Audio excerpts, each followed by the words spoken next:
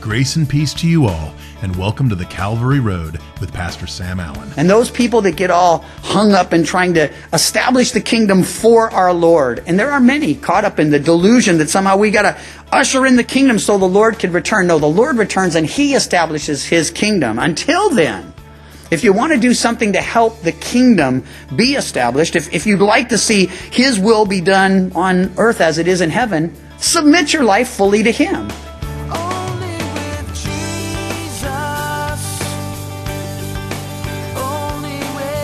Today we complete Pastor Sam's message, Condemned. We're starting in Matthew 27, verse 6, as this study is looking at the first 31 verses of this chapter. Herein we see the results of Judas's betrayal, including Jesus' trials, which led up to His crucifixion. The chief priest, well, they say, we can't take this money and put it in the treasury. It's the price of blood. Here's the irony. They didn't want to do anything that would have been ceremonially defiling. In fact, when they take Jesus to the praetorium, when they take Him to Pilate, they don't want to go in lest they be ceremonially defiled. What that means is they couldn't worship and be a part of the Passover that was taking place. So they don't want to do anything outwardly that would defile them. But get this, they've had no problem with 3 illegal trials, with trying Jesus at night, which was illegal, trying Him and pronouncing sentence without giving Him the 24-hour waiting period, which was demanded in their law, doing it over Passover, which was also illegal. They're breaking all sorts of laws. They've condemned an innocent man, and they know it. And they're going to bring false charges against Him in a moment before Pilate. In the midst of all of that, they're worried about, little technicalities. We can't put this money back in the treasury, probably where it came from in the first place. So they took counsel and bought with it a potter's field to bury strangers in. Therefore, that field has been called the field of blood to this day. A potter's field. It's an interesting picture. Of course, the Old Testament provides us with the imagery. Our Lord, our God, is called the potter, and of course we are called, His creation. He's the potter, and He's fashioning and forming and making us. But what was a potter's field? That was the place where a potter would take all of the broken and useless and worthless materials, the leftovers, the discards, those things that didn't work out, and he'd throw them out into the field. And that field would then become worthless. You couldn't graze your animals in it. You couldn't really plant in it. So it was a worthless field filled with worthless pottery. Interesting picture, because our Lord, of course, tells us in Matthew 13 that the field is the world. And if He's the potter and we're the clay, and the world sees it this way, let's face it, the world looks on, even at one another, and says, worthless, useless, never going to amount to anything, never going to accomplish anything. And the Lord looks at those broken, shattered, devastated lives and says, I can make something beautiful of that. Why? He's the potter. And He knows how to heat up the furnace of affliction, how to soften that clay with the water of His word, and to do something awesome and wonderful in the lives of those people His hands are upon. Then was fulfilled, and yet here's one more apparent contradiction. That which was spoken by Jeremiah the prophet, saying, they took the 30 pieces of silver, the value of him who was priced, whom they of the children of Israel priced, gave them for the potter's field, as the Lord directed me. What's the apparent contradiction? It's from Zechariah, you see, and not Jeremiah. And some have tried to put it together and try to figure out, there's something there in Jeremiah that could be similar, and others have suggested, no, Matthew just got mixed up. I don't think that happened at all. Matthew wasn't mixed up. He is very detail-oriented. The guy used to be a tax collector. We have an accountant here. You bring her a receipt to the penny or you don't get your reimbursement. And that's the kind of guy Matthew was, you see. And so he was going to get it right. Why would he say Jeremiah if he knew it was Zechariah? The answer is actually a simple one. When we think of the law, if I were to say to you, the law of God, what image comes to mind? For many of us, it's the 10 Commandments. The law of God is the 10 Commandments. But for the Jew, it was much more. It was the book of Leviticus. Some of you are saying, what? Never heard of it, never read it? Well, I hope you do. In fact, we are going to study it sometime soon on Wednesday nights. but it's the third book of the Old Testament, Genesis, Exodus, Leviticus. It was the book of the law. Well, not only Leviticus, but Deuteronomy, 2 books later, 5th book of Moses, it was also a second giving of the law. So to the Jewish mind, and remember that's who these guys were, they're pre-Christian here.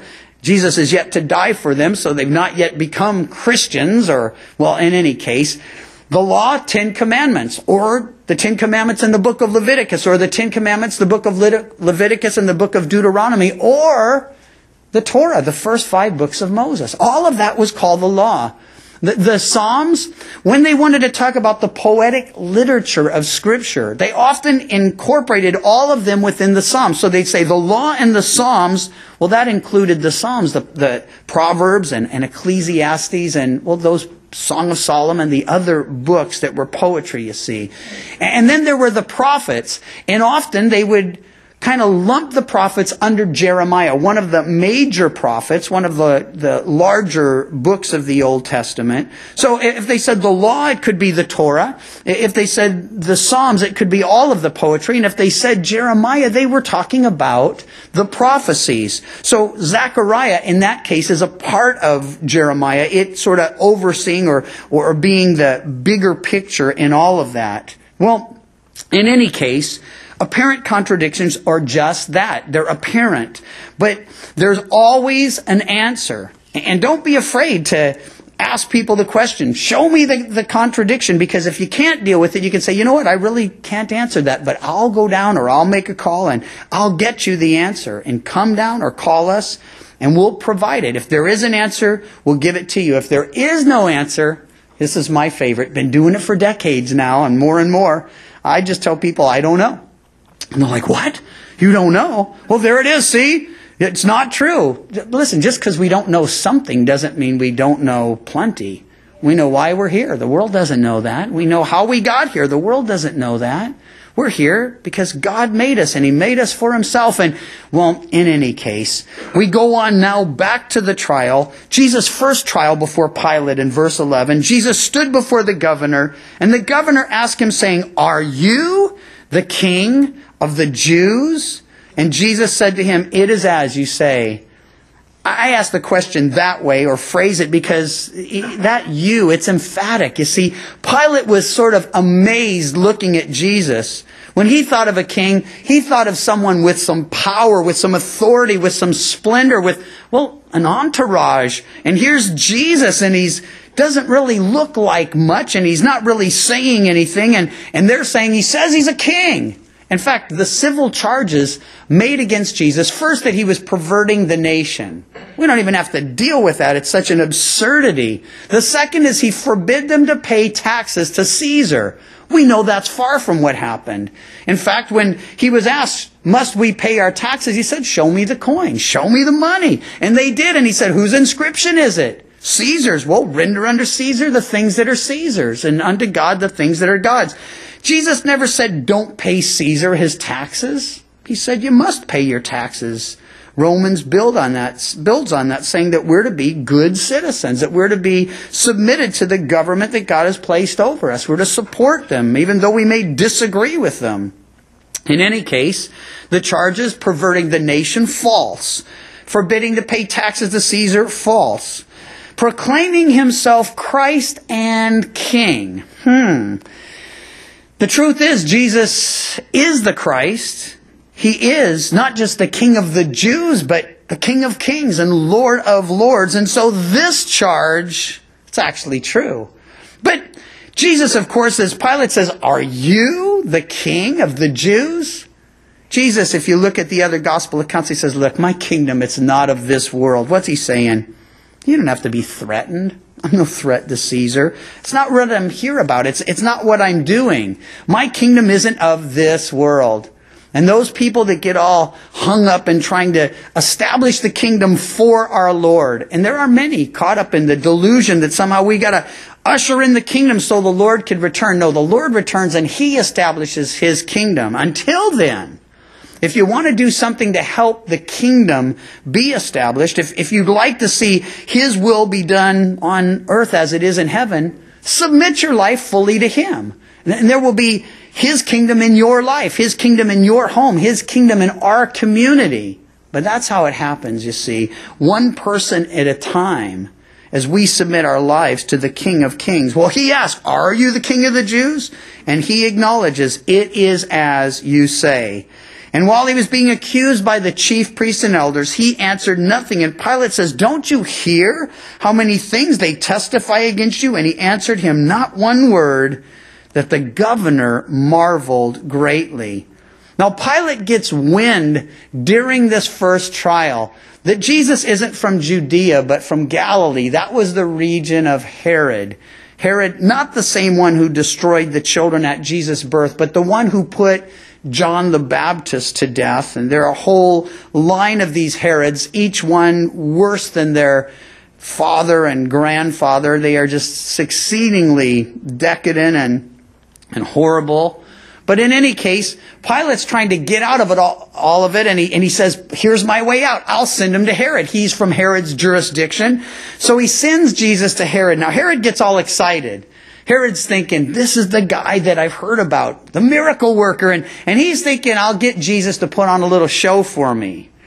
And Herod, interesting in Scripture, he is the only one, at least recorded for us, to whom Jesus had absolutely nothing to say. It's amazing. Even his bitter enemies, he'd say, woe to you, or repent. But to Herod, he said absolutely nothing. So Herod ends up mocking him, his soldiers abusing him, and then he sends him back to Pilate. And when he comes back to Pilate, well, Pilate is now in a tough place. He's already realized that, well, we'll read it, but that Jesus had done nothing to deserve death. Maybe he was a problem to the Jews, but he was no threat to Rome. And so as he comes back, he tries yet another tact. At the feast, we read in verse 15, the governor was accustomed to releasing to the multitude one prisoner whom they wished. And they had a notorious prisoner named Barabbas. He was involved in an insurrection. He was a murderer. He had a cross fashioned and formed for him, and he belonged on it. So he gathers Jesus and Barabbas and brings them out before the mob, the crowd. Therefore, when they gathered together, Pilate said to them, whom do you want me to release to you, Barabbas or Jesus, who is called Christ? For he knew because of envy they had delivered him. And while he was sitting on the judgment seat, his wife had sent to him saying, have nothing to do with that just man, for I have suffered many things today in a dream because of him. Claudia, she was a daughter of Augustus, married to Pilate, living there with Pilate. She had converted to Judaism at some point and ultimately becomes a Christian. That's what history tells us. But at this point, she has a dream. She comes in, and as Judas had earlier, saying he's innocent, she says he's just. Have nothing to do with that just man. She's saying, find a way out of this mess. Well, the chief priests and the elders persuaded the multitudes that they should ask for Barabbas and destroy Jesus. The multitudes, the mob. Listen, it's a dangerous thing to go with the flow, to go with the crowd. Somebody said at one point, it's any old dead fish can float downstream, and that's true. And here's a great crowd of people. Less than a week prior, there was a great crowd crying, Hosanna, Hosanna, save now, literally. Blessed is he who comes in the name of the Lord. And now they're crying, crucify him, crucify him. It's a dangerous thing to get caught up in the crowd, to get caught up in a mob. And so we need to be thinking for ourselves, and we need to be checking out what's going on, not just following the crowd, even if the crowd seems religious, because, hey, this was the religious crowd. These were the religious leaders who were prompting their decision. And so they're saying, what shall we do? You know, who do you want me to release? Barabbas or Jesus, who is called Christ? And they said Barabbas, and Pilate said, and here's the question ultimately Pilate had to deal with, that we all have to deal with. What shall I do with Jesus, who is called Christ? It makes you wonder who was really on trial here. Oh yeah, Jesus was being tried, and he was submitted to it. But the bottom line is, Pilate was on trial. The religious leaders were on trial. The people were on trial, because when you sit in judgment on Jesus, you put yourself in a position, well, you have to make a decision. What shall I do with Jesus? And if you, like that crowd, would have said, well, crucify him. Maybe you wouldn't, though. Maybe you'd say, well, I don't know what to do with him. I don't want to do anything with him. I don't want to make a decision. Listen, Pilate didn't want to make a decision either. He wanted out of it. And so he's really saying, what shall I do with Jesus, who is called Christ? And they all said to him, let him be crucified. What shall I do with Jesus, who is called Christ? Let him be crucified. And the governor said, why? What evil has he done? Judas says he's innocent. Claudia says he's just. Pilate says, what evil has he done? And they cried out all the more, let him be crucified. And when Pilate saw he could not prevail, but a tumult was rising, he took water and washed his hands before the multitude, saying, I am innocent of the blood of this just person. Two things. For the third time in these few short verses, he is pronouncing Jesus innocent, or the scriptures are saying so. First Judas, then Claudia, now Pilate. But he says, washing his hands before them, I'm innocent of the blood of this just person. Could that be the case? How can the one who is legally charged with the disposition of this case, the one who ultimately has to make a decision, how can he be innocent if he lets an innocent man go to his death and lets a guilty man go free? Was Pilate innocent? Not at all. In fact, if you're one of those many who wish you had more authority or more power or more something, listen, with power, with authority comes responsibility. And, well, Pilate here bears a great responsibility. He wasn't innocent. He was as guilty as could be. And he could say, well, I'm not deciding, but he had decided. Because of his fear of Rome, because of his fear of the people, because of his fear of the religious leaders, because he was a vacillating, weak leader, he tries to say, I'm innocent. No, he was as guilty as any of them. And all the people answered and said, verse 25, his blood be on us and on our children. Now, I'd suggest to you that if someone's going to call a curse down, they ought to leave their children out of it. But here's something interesting and important. The Old Testament says God will not punish the children for the sins of the fathers, nor the fathers for the sins of the children. It's important to note it, because some reading this have thought, well, he did punish the children for the sins of the fathers. No, he punished them for their own sins. That's how it works out. Each generation deals with God in their generation, and each individual stands before God, well, alone, and is judged individually. And when they say, well, calling a curse from heaven, his blood be on us and on our children, the bottom line is the children, they would perish, but not because of their father's foolishness, because of their own sinfulness. By 70 AD, multitudes of that generation were wiped out by Rome. Many became Christians, escaped out of the city, went and planted churches all over the place, spread the gospel as God instructed them to do. But we come back now to Barabbas, and he released Barabbas to them. Released Barabbas. He is the first to go free as Jesus takes his place on the cross. And I know they made a movie, but I don't really remember it, and I don't know historically what really happened to Barabbas. Some have suggested he became a Christian because of all of this. I hope he did. If he did, we'll ask him when we get to heaven. Reminds me of somebody years ago who was in a classroom and their teacher was sort of mocking the whole Christian deal and the whole Old Testament as well. And he's like, you know, you really believe that like Jonah was in the belly of a fish? Yeah, I believe that wholeheartedly. You believe that Daniel was in the lion's den? Yeah, I believe it. And he goes, well, you think they're going to be in heaven? And he goes, well, yeah, I believe it. And he goes, well, what are you going to do if you get to heaven and they're not there? He says, well, you can ask them. Well, you know, so... But But this is that kind of a situation. Barabbas went free, but was he really free? Well, free physically, but unless he gave his life to the Lord, we don't know what really happened to him. We know that he would still be held accountable for his sins, and they were many. We do know, and we'll look at it next time, there was someone who that day would go free completely, and that would be the thief on the cross who said, remember me when you come into your kingdom. And Jesus would say, today you'll be with me in paradise. Real freedom is not just getting away with it, as Barabbas appears to have. He got set free even though he was guilty.